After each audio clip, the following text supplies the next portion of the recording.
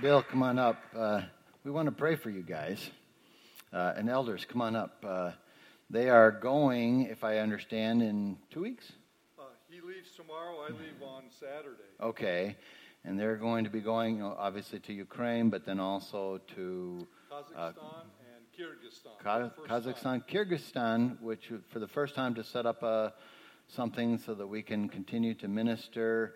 I'll tell you what, it's just exciting to see. You saw the last picture up there. That was the first group of students from the missionary program now going out to other countries. So, it's just neat to see how wonderful God is and how he wants to use this very special school in Kremenchug.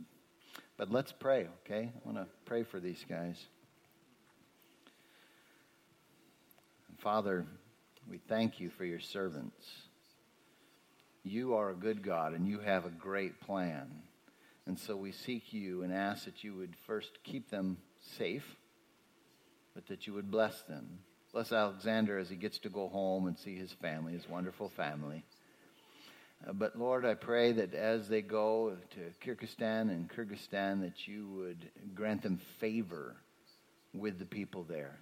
They would be able to connect with these seminaries there as well, these schools, and that your word would be able to just ring out throughout the whole world. Amen. But bless this time. Use them for your glory and bring them back home safely.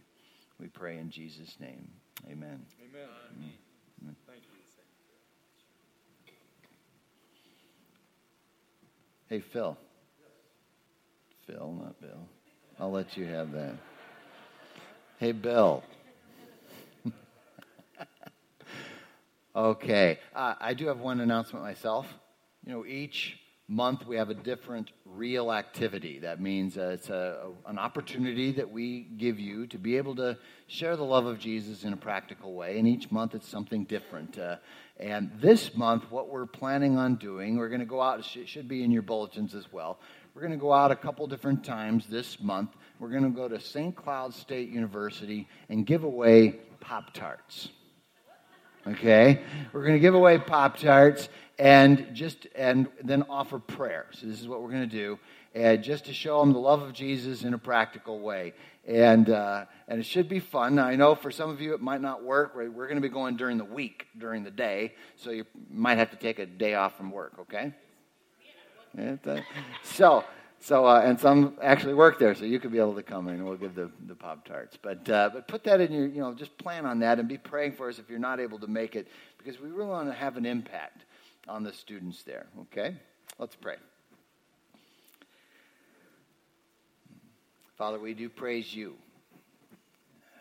As I think about this passage of Scripture that speaks of your wrath, I see that you are holy. You are great. You are awesome. And you will judge sin. But I also know that you are merciful. And you have provided a way of escape through your Son, Jesus Christ. And we thank you. Please convict us now and use us now before it's too late. We want to have the greatest impact possible on this planet before you come back. So use us, and thank you so much that we see that we're just a part of this. Your grand plan stretches through the ages. That your church has always been there, and that it's not just here in St. Cloud, but it's in Ukraine, it's in Kyrgyzstan, it's all over the planet where your name is being glorified. For you are the famous one. And so please teach us now. We pray in Jesus' name. Amen. I want you to turn to Revelation chapter 16. We're going to look at verses 1 through 11. It's the last book of the Bible. If you don't have a Bible, raise your hand and someone will bring you one. It's our gift to you. We're going through the book of Revelation verse by verse. And we are at this section here that I'm entitling the Super Bowl of God's wrath. The final 7 bowls of the wrath of God at the very end of time. But before we read the passage, I want to show you a video clip that I think is from a movie that many of you are familiar with, and I think you'll like this. And so watch this video clip.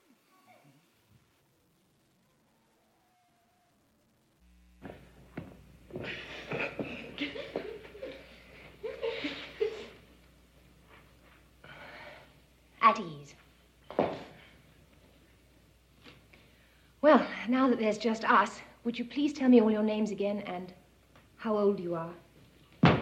I'm Liesel. I'm 16 years old, and I don't need a governess. Well, I'm glad you told me, Liesel. We'll just be good friends.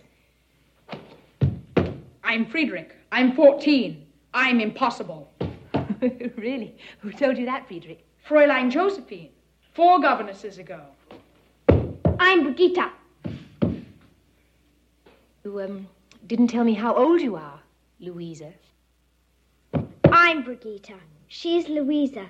She's 13 years old, and you're smart. I'm 10, and I think your dress is the ugliest one I ever saw. Brigitta, you shouldn't say that. Why not? Don't you think it's ugly? Of course. But Fräulein Hilda's was ugliest. I'm Kurt. I'm 11. I'm incorrigible. Congratulations. What's incorrigible? I think it means you want to be treated like a boy. Mm-hmm. I'm Marta, and I'm going to be 7 on Tuesday. And I'd like a pink parasol. Well, pink's my favorite color, too. Yes, you're Gretel. And you're 5 years old? My, you're practically a lady. Now Okay, you don't get to watch any more. I know. You know, I was going to actually cut it off after the second boy because that's my point that I wanted to make. But I knew you'd get really mad at me if I did that. So, but did you notice he said he was incorrigible? Okay, and then he asked the question, what's incorrigible? She gave him a faulty definition of what incorrigible means. So I'm not going to ask you because the first service I asked them and nobody knew. So let me read from Webster's Dictionary. It means incapable of being reformed or corrected. Now, obviously, the boy was not incorrigible, was he? In fact, if you watch the movie, the 3.5-hour-long movie, you will find out that they are reformed and do fine, okay? But at any rate, he was not incorrigible. But what we're going to see in our passage is these people at the end who truly are incorrigible, incapable of being reformed or corrected. Unrepentant sinners will be judged in the end, even though they don't think they should be. In our passage, we see the Super Bowl of God's wrath is coming. Let's read. Revelation 16. Then I heard a loud voice from the temple saying to the 7 angels, "Go pour out the 7 bowls of God's wrath on the earth." The first angel went and poured out his bowl on the land, and ugly, festering sores broke out on the people who had the mark of the beast and worshipped its image. The second angel poured out his bowl on the sea, and it turned into blood like that of a dead person, and every living thing in the sea died. The third angel poured out his bowl on the rivers and springs of water, and they became blood. Then I heard the angel in charge of the waters say, "You are just in these judgments, O Holy One, you who are and who were. For they have shed the blood of your holy people and your prophets, and you have given them blood to drink as they deserve." And I heard the altar respond, "Yes, Lord God Almighty, true and just are your judgments." The fourth angel poured out his bowl on the sun, and the sun was allowed to scorch people with fire. They were seared by the intense heat, and they cursed the name of God, who had control over these plagues, but they refused to repent and glorify him. The fifth angel poured out his bowl on the throne of the beast, and its kingdom was plunged into darkness. People gnawed their tongues in agony and cursed the God of heaven because of their pains and their sores, but they refused to repent of what they had done. Now, next week, we'll complete the last 2 bowls and see the Battle of Armageddon. But we want to look at this concept here that we're seeing in this passage on the wrath of God. Now, let's remember where the context of this passage, chapter 15 was an interlude, but in chapter 14, at the end of the chapter, we saw the great harvest, 2 different harvests. The first one being the rapture, and then the second one being that of the wicked people who would experience the wrath of God. This is what chapter 16 is talking about in greater capacity and form. And so we want to see this. What does it mean? What is going to happen at the very end? And the end for the incorrigible will be devastating. But this should break our hearts and move us to action now. We don't want to just read this and go, oh, well, ho-hum. How can it impact us today? And that's our prayer. So let's walk through this. In verses 1 through 7, we answer the question, what is the nature of God's wrath? It begins in verses 1 and 2. God's wrath is his just anger towards evil. Look at 1 and 2 again. Then I heard a loud voice from the temple saying to the 7 angels, go pour out the 7 bowls of God's wrath on the earth. The first angel went and poured out his bowl on the land, and ugly, festering sores broke out on the people who had the mark of the beast and worshipped its image. Here, these people who had, instead of embracing the gospel that was preached to them, they instead embraced the false prophet and the Antichrist and took the mark of the beast in which they trusted in, and then these festering sores came about, perhaps and possibly because of the mark of the beast. And that's what we see here in this first aspect. But here we see that God's wrath is his just anger towards their evil. They rejected the grace God provided, that God offered them when the gospel was presented to them, instead embraced the mark of the beast. I want you to turn to Nahum chapter 1. We're going to look at verses 2 through 8, and we'll see another example of God pouring out his wrath because of a people who rejected his offer of repentance. In Nahum, if you remember, Nahum is speaking about the Ninevites, the city of Nineveh. If you remember, Jonah went and spoke to Nineveh, and they actually did repent for a short time, but it didn't last. And we see here in Nahum that finally God is saying, that's it, you've had your chance. Nahum is speaking to Nineveh, the capital of Assyria. Assyria was the world empire of that time. And here's what he says. Verse 2, the Lord is a jealous and avenging God. The Lord takes vengeance and is filled with wrath. The Lord takes vengeance on his foes and vents his wrath against his enemies. The Lord is slow to anger, but great in power. The Lord will not leave the guilty unpunished. His way is in the whirlwind and the storm, and clouds are the dust of his feet. He rebukes the sea and dries it up. He makes all the rivers run dry. Bashan and Carmel wither, and the blossoms of Lebanon fade. The mountains quake before him, and the hills melt away. The earth trembles at his presence, the world and all who live in it. Who can withstand his indignation? Who can endure his fierce anger? His wrath is poured out like fire. The rocks are shattered before him. The Lord is good, a refuge in times of trouble. He cares for those who trust in him. But with an overwhelming flood, he will make an end of Nineveh. He will pursue his foes into the realm of darkness. Here we see the awesome God pouring out his wrath upon the Ninevites because the time had come. Now the Lord is good, and any who repented would receive his refuge. That's what we need to understand. And that the Lord, we see here in this passage, that the Lord is slow to anger. He waited. He waits patiently. The reason why we don't see the wrath yet that we're reading about in Revelation 16, the reason why God gave us the book of Revelation so that we would be prepared ahead of time, is because God loves these people. He doesn't want to see anyone perish. And so we see he's slow to anger. But notice the second part of the verse. The Lord, verse 3 in Nahum, the Lord will not leave the guilty unpunished. He will punish all sin. I have a little note in my Bible on the side, written a note that I wrote some time ago. Conversion includes repentance, which includes adopting a new worldview. The modern Western worldview has blurred distinctions between right and wrong. And within such a perspective, there's no place for the wrath and judgment of God. We don't hear about the wrath of God, and yet it's everywhere in Scripture, and we dare not embrace this faulty worldview that rejects the truth of God's wrath. He will punish all sin. God does not grade on a curve.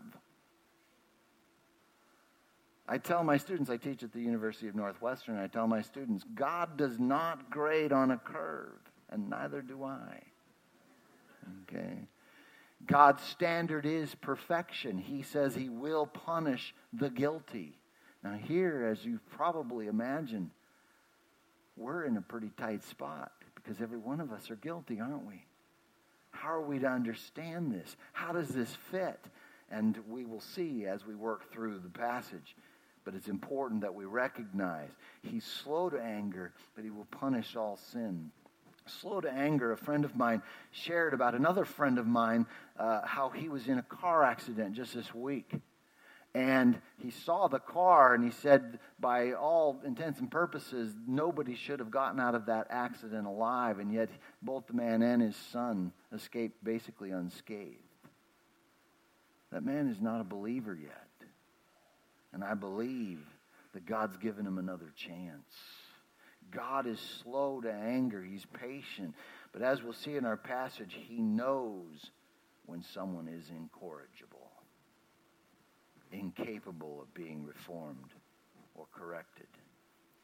Verses 3 and 4, we see that God's wrath here is nature out of control under his control. Look at verse 3. The second angel poured out his bowl on the sea, and it turned into blood like that of a dead person, and every living thing in the sea died. The third angel poured out his bowl on the rivers and springs of water, and they became blood. So we see here that's the effects on nature. These plagues are similar to the Egyptian plagues that Moses, when he led the people out of Israel, experienced. But here we see this devastation that everything in the sea dies. And by the way, that's an indication that this is not going to last very long, this time of the final bowls of God's wrath. Because we see that the world cannot last much longer after every single thing is dead in all of the waters. No, we can't last, but maybe a day or two. We're not exactly sure how long this is, but it seems very, very short. So we see this God's wrath is nature out of control, but under his control. Now, in light of this, a couple things that came to my mind. First of all, I would argue for a balanced view of ecology. When we see this, ultimately, at the end, everything's going to be wrecked. So how are we to understand our part in taking care of the planet? I think Genesis 1:28 gives us a great perspective on that, as well as our passage here. You see, we have two opposite groups. Usually over here we have people who basically worship the planet, and so we, go to extremes over here. But then we have people over here who say, just take advantage of the planet, see what we can get for it, and it's all greed and money over here. And I think the scriptures teach us we're supposed to use the planet for us. It was given to us for humans, but we're also supposed to be good stewards of the planet. And so there's a balance in this. In my opinion, an excellent example of this is Israel. If you've ever been there, Israel, they use all the resources of their tiny little spot where they live, but they use it to its fullest effect, but they also take care of and have an ecological mindset in all of how they do it. I think they are a marvelous example of this if you want to do some more study on that. But at any rate, according to this, it's all going to be wrecked, but then Jesus will fix it. And it's going to be wonderful in the end. But so I would argue for a balanced view of ecology, but also to be reminded of the signs of the end. Okay? These signs, these effects on the planet are similar to what we already saw in the trumpets, but they're also similar to Matthew 24 when we looked at that passage that shows the signs of the end. So I want you to turn to Matthew 24 and look at that passage again. where we see what Jesus called the birth pains. He gave us an indication, a clue, as to how we can know if we're getting near the end. Matthew 24 specifically speaks of how we can know when the end will come. And let me just start in verse 7 here. He says, nation will rise against nation and kingdom against kingdom. There will be famines and earthquakes in various places. All these are the beginning of birth pains. Birth pains, as you know, when the pain gets closer and closer and more in intensity, you know the baby's coming soon, right?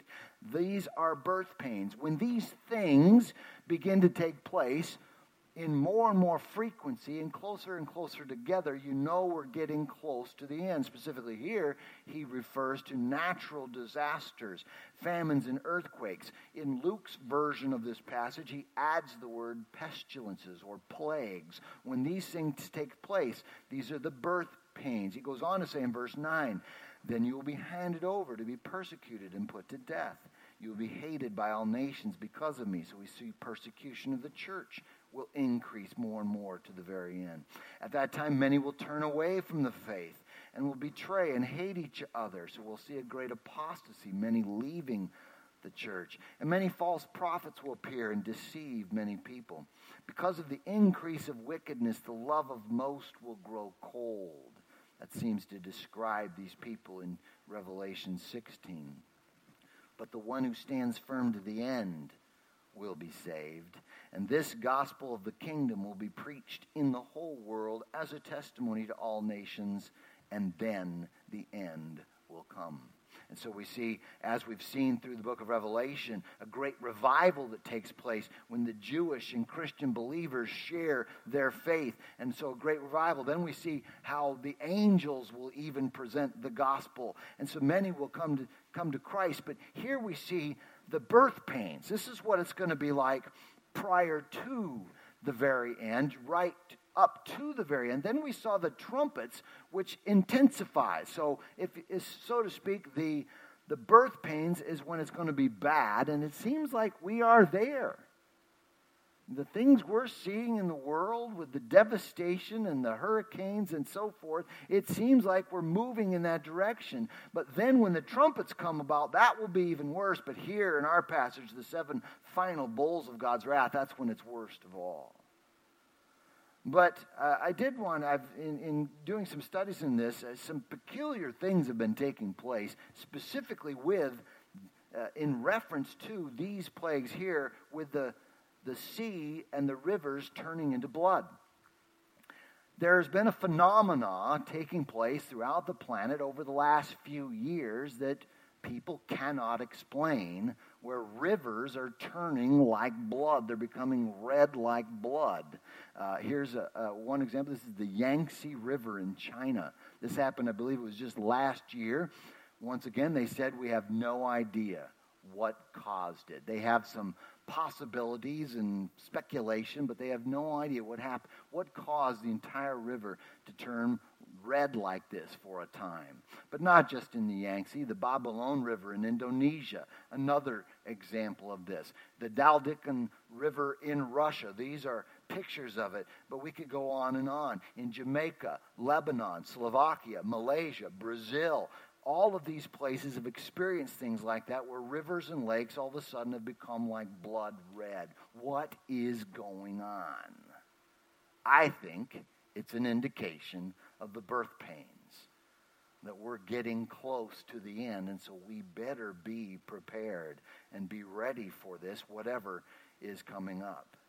Because God's wrath is his just anger towards evil. God's wrath is nature out of control, but under his control. And then in verses 5 through 7, we see that God's wrath is his ultimate justice as judge of the universe. Verse 5.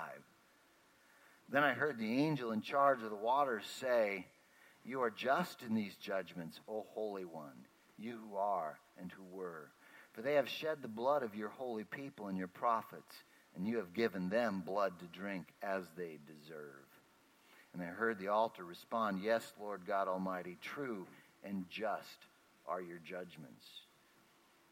God's wrath is his ultimate justice as judge of the universe. If you notice in our passage, it speaks of God as the judge. He is called the Holy One. This was the favorite phrase of Isaiah. He spoke of God as the Holy One of Israel. He says, you who are and who were. Did you notice something missing? And is to come, right? In Revelation chapter 1, verse 4, he says, God is the one who is and who was and who is to come. But here we have the last part left out because this is when he does come. This is the very end. And that's what we're to understand. It obviously can't last much longer than this, as I shared, with the waters becoming blood. But God is just, and he's pouring this out on these people who deserve it. Now, this brings up, and I want to ask this question. What is a bad judge like? If you think of a good judge and a bad judge, what would a bad judge be like? We don't have time to look at these verses up here, but if you were to write them down and look them up, they all describe what a bad judge would look like. And they would have in their description, a bad judge takes bribes, shows partiality, acquits the guilty, judges the innocent. In our system of jurisprudence, we've taken on the idea of blind justice. According to the Exodus 23 passage, you're not supposed to judge in favor of the poor or the rich. You're supposed to be everyone's judge the same. That's a good judge. I want you to look at Proverbs 17:15 because it also presents a problem for us. Proverbs 17:15.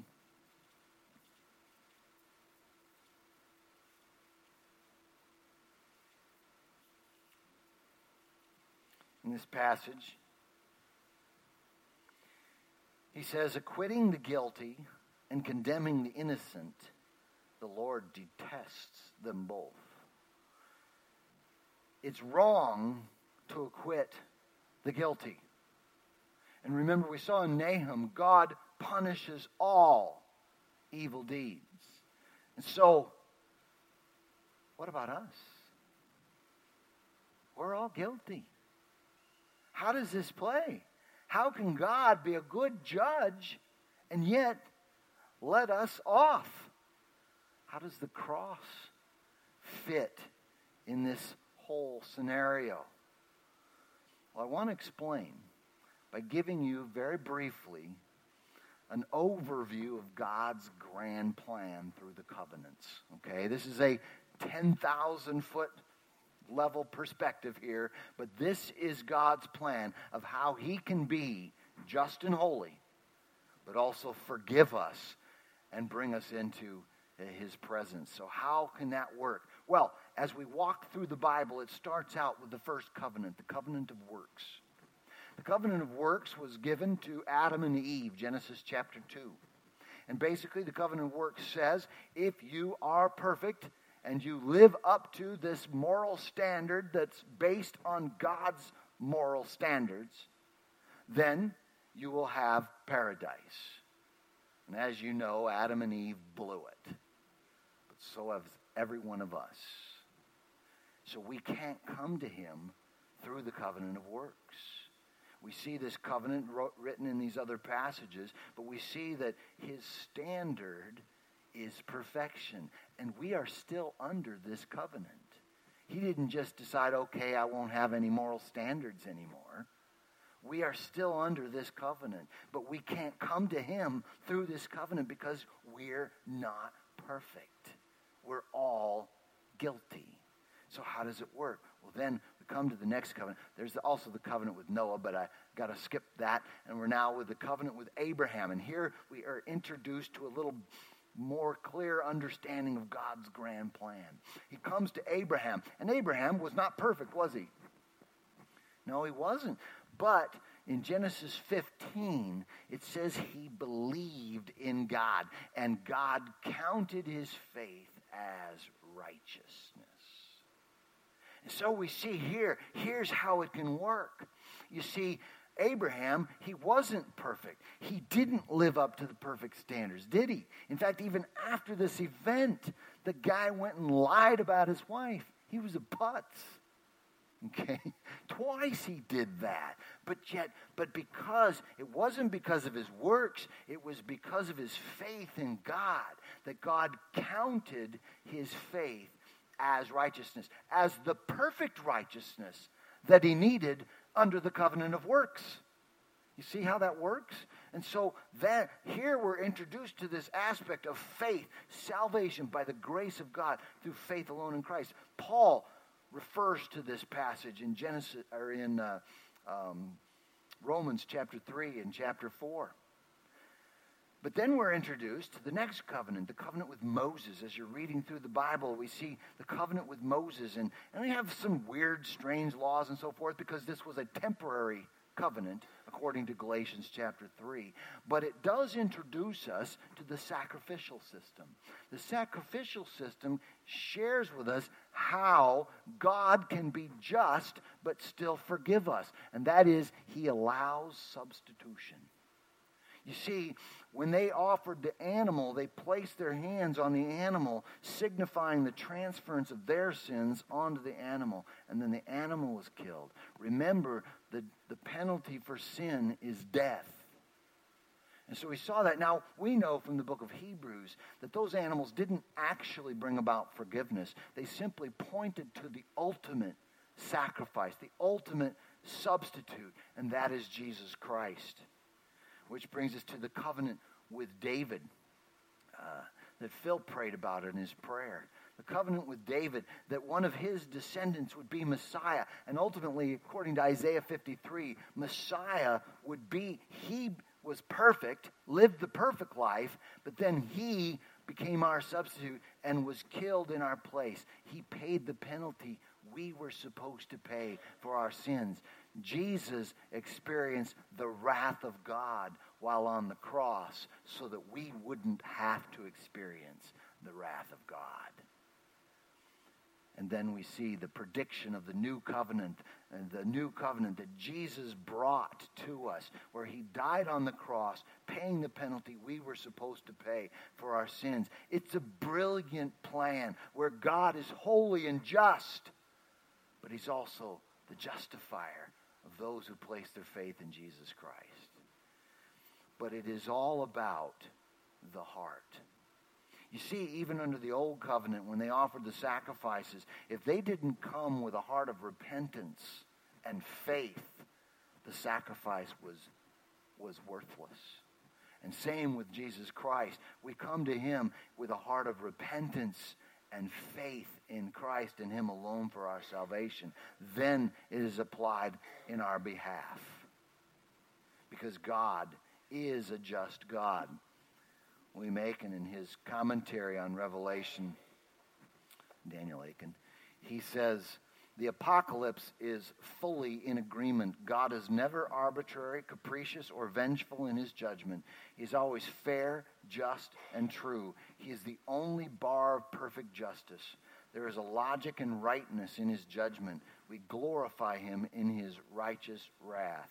Because these people here, as we will see, did not receive the offer of life and of forgiveness. And so verses 8 through 11, we see what the response of the unbelievers is to God's wrath. Let's read verse 8. The fourth angel poured out his bowl on the sun, and the sun was allowed to scorch people with fire. They were seared by the intense heat, and they cursed the name of God who had control over these plagues. But they refused to repent and glorify him. Notice God is in control of the plagues, but they refused to repent. The fifth angel poured out his bowl on the throne of the beast, and its kingdom was plunged into darkness. People gnawed their tongues in agony and cursed the God of heaven because of their pains and their sores, but they refused to repent of what they had done. Notice more nature out of control, but under God's control. The sun scorching them. Is that something to do with the ozone layer or whatever? We don't know, but God is in control of it. Darkness actually bringing pain upon them. But the thing I want us to notice is that these unbelievers do not receive the protection and provision that was promised them by the Antichrist and his mark. Remember, they embraced his idea, his worldview of globalism. They embraced the idea that he could be, the Antichrist would be a benevolent dictator, and that his economic system was what was going to be the benefit of the world. They embraced that, and it did not come through. They also embraced the false religion of the false prophet that he introduced. But false religions cannot help. Now, these are not innocent victims. Do not say, oh, they were just deceived and so poor guys. No, that is exactly what they wanted to believe.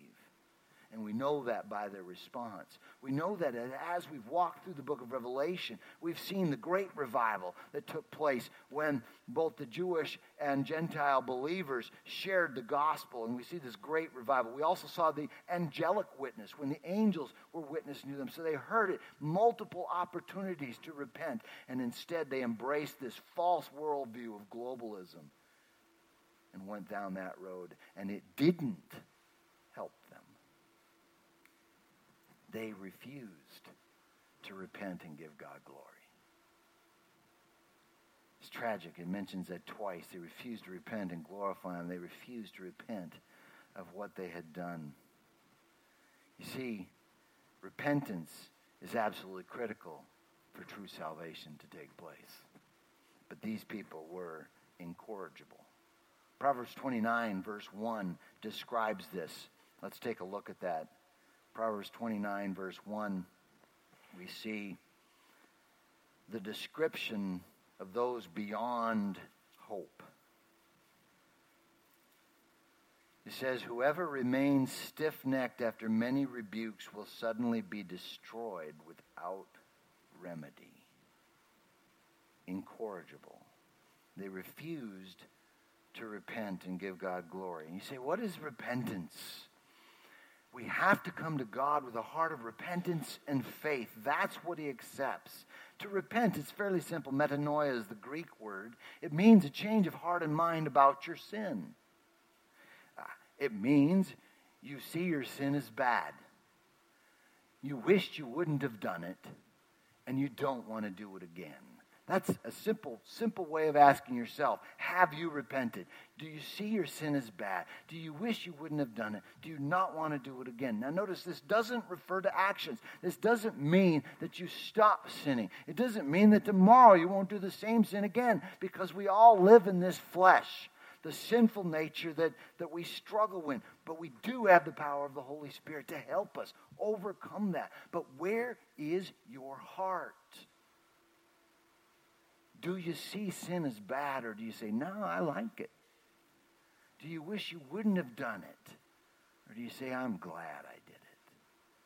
And do you wish you wouldn't, and do you not want to do it again, or do you have every plan of committing it again tomorrow?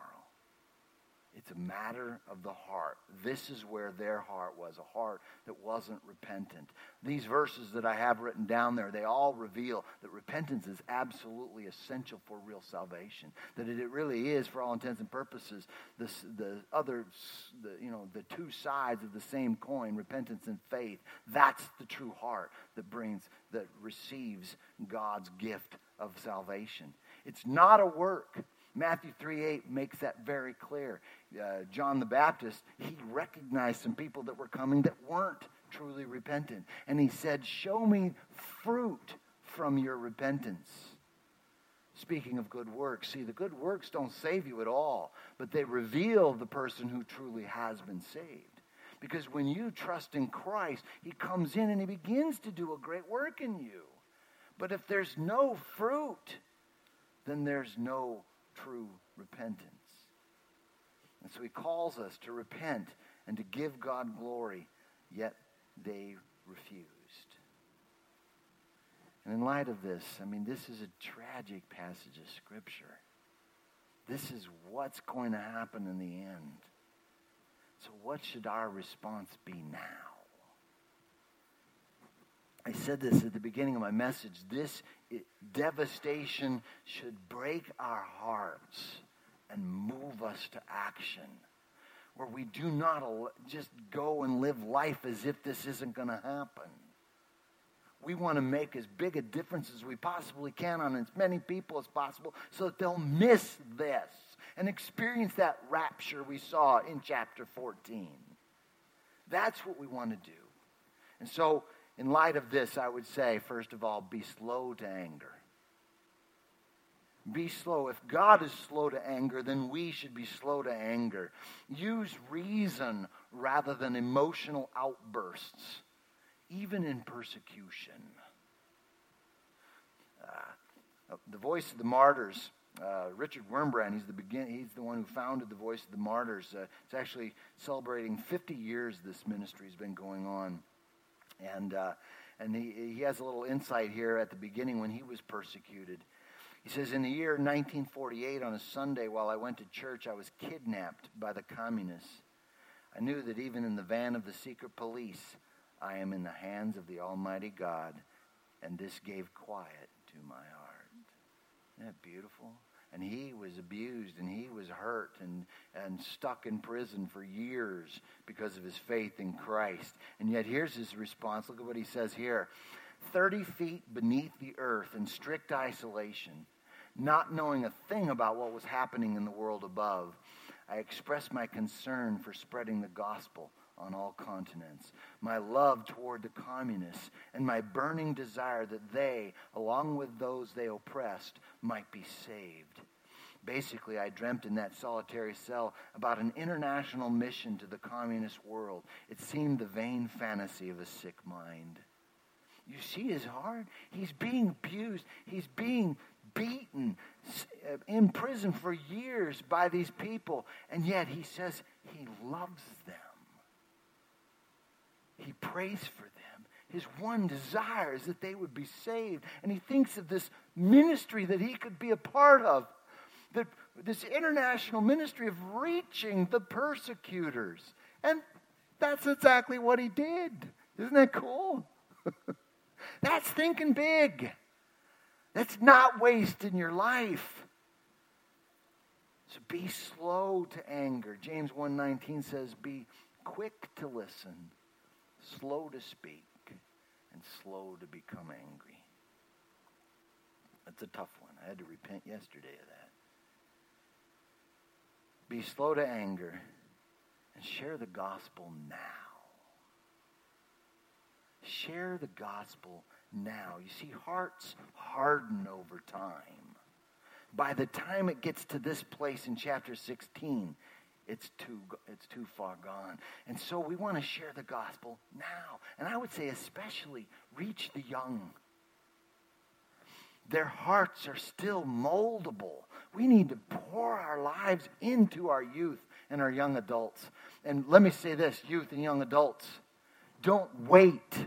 Get on fire for God now. You can be used by God to make a huge difference because people your age will listen to you if you'll just open your mouth and stop doing this. Okay? All right? Make a difference. Share the gospel now. Now, I do want to say this. It doesn't mean that the old are too far gone. That is not true. Until the very end, until they die or this very end happens, people still have an opportunity to share their faith. I've seen many people come to Christ at the very end of their life. But you have to share the gospel with them because there's no other way by which people can be saved except through the name of Jesus. And so share the gospel now. Pray. We have to be a people of prayer. We can't do this on our own.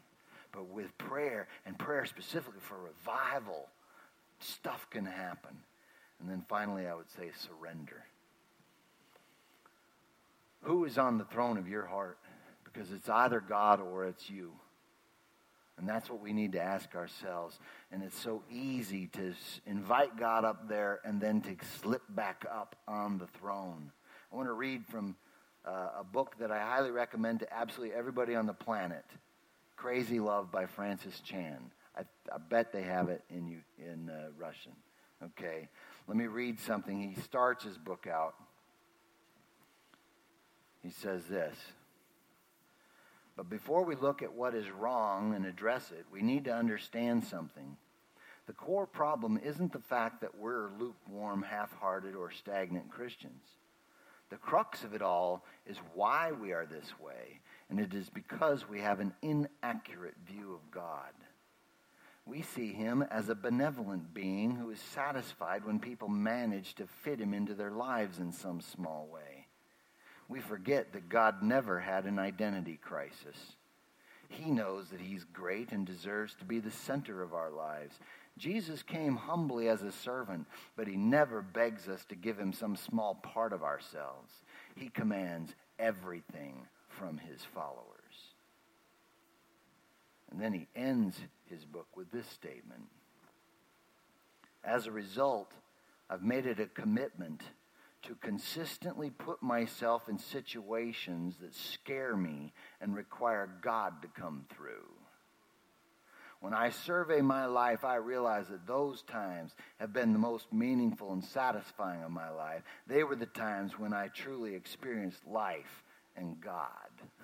Put yourself in situations that scare you and require God to come through. I think of Allie when she's sharing with her atheist professors and stuff, you know. That's what I'm talking about, all right?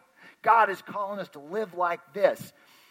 Let me ask you a question. Can you go for a run or a fast jog while eating a box of Twinkies? You can't, can you? You can only do one or the other. You either live for God or you live for self. You cannot do both.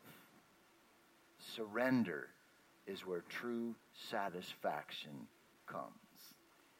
Let's pray.